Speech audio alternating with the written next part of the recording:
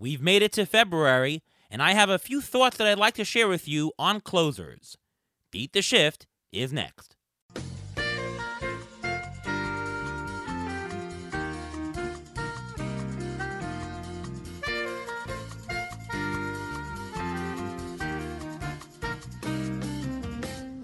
Welcome to another episode of the Beat the Shift podcast, presented by Fangraphs. I am your host, Ariel Cohen, and today we have a special midweek solo episode by me with a few thoughts on closers for 2022 drafts. I tweeted out a bunch of my thoughts, but for you listeners out there on the Beat the Shift podcast, wanted to put some of my words into voice. So here goes. In 2022, you do not want to play the waiver wire during the season for multiple closers. Playing the waiver wire for one closer during the year is okay, but it gets increasingly tougher to mine for two or more closers mid-season. It's the same deal with catchers too. If you're going to play the waiver wire for one catcher all season long, you could do that, but finding two rosterable catchers mid-season becomes increasingly more difficult. So it's tough to look for more than one closer all the time in the year in 2022 during the season. A safe closer, what you think might be safe, is obviously a very loose term. But with that said, safety, quote, safety, is worth quite a bit in drafts. You know, fab capital is limited, and especially as injuries are up in baseball, you'll need lots of fab this year for your weekly replacements. And because of all the above that I just said, it means that you should be taking at least one, quote, safe closer in 2022 drafts. You might even want to roster two safe closers, but at a minimum, you should be selecting one. Now, there are a limited number of safe closers available to draft this year. There's just a smaller supply of them than usual. That has to do with the changing baseball landscape in 2022. In the past couple of years, there's more closers by committee. There's just a fewer teams that have one main guy, and even the ones that do, not every closer is safe and will last the entire season. So there's a smaller supply, but also in fantasy, there's a larger demand for the save statistics than usual. The law of economics, of course, says that if you have a smaller supply and a larger demand, the price will go up for safe closers. And this year, if you do the math, the price will go up quite a lot. Absolute prices of players in fantasy drafts are somewhat of a misconception. People think that, well, I can't pay that much for a closer. First round closer value, that's crazy. You can't pay that because a closer's not worth that much. Well, it is actually not absolute pricing of players that matters. It is relative pricing of players that matter. I mean, figure the exaggerated case if everyone in your league suddenly decide to draft starting pitchers with their very first 5 picks in drafts. Like, figure every single person is taking a starting pitcher in all 5 rounds. And you say, I'm not going to do that. I'm not. I'm going to take hitters, and I'm going to zag when everybody is zigging.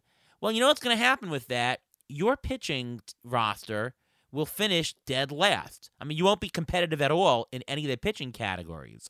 And if you can't compete in 5 pitching categories, you just won't win that league. I mean, if you use the argument that your league mates are crazy to pay that much for pitching and to accumulate that much, and you're smarter than that, I'm not going to do that, well, guess what? It really doesn't matter how smart you think you are in that regard. You're going to lose that league. Because it doesn't really matter what you do. It matters what you do in the context of what everything else does. Pricing is relative. There's no absolute pricing. It's relative to the market. FYI, the market this year says pay up for safe closers.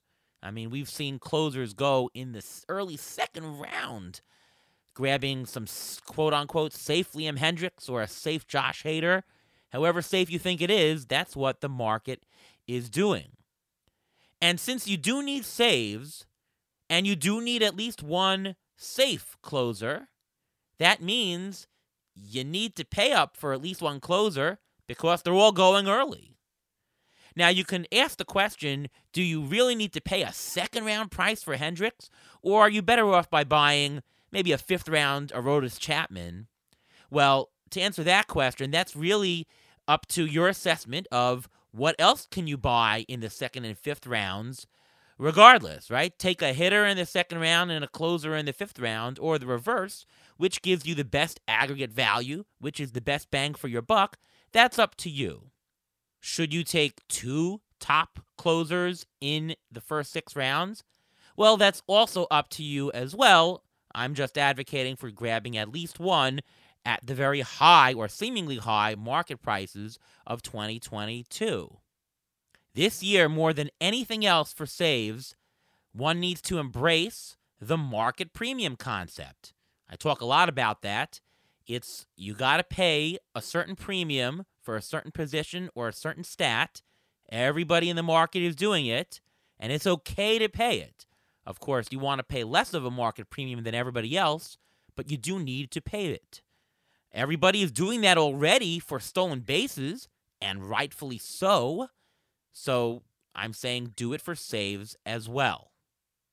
Now, I said that you could take 2 closers, but I like to play in all value tiers. I like to play in all market bins. So I'm going to advocate taking 1 safe closer. I'd like to take 1 safe, quote, safe closer, 1 high skills, mid-level, let's call him a team front-runner closer, and then a shot, or even 2 if you can, late. You want to play all fields to maximize your attempt at securing the most value while still grabbing the stats. Understand how market premiums work. Remember, fantasy baseball drafts are an economic system at its purest. This is Ariel Cohen for Beat the Shift, special solo episode. We'll see you next time.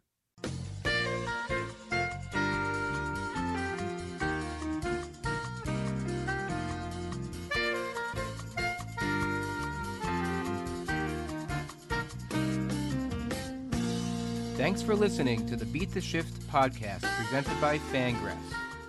Follow us on Twitter at beat_shift_pod.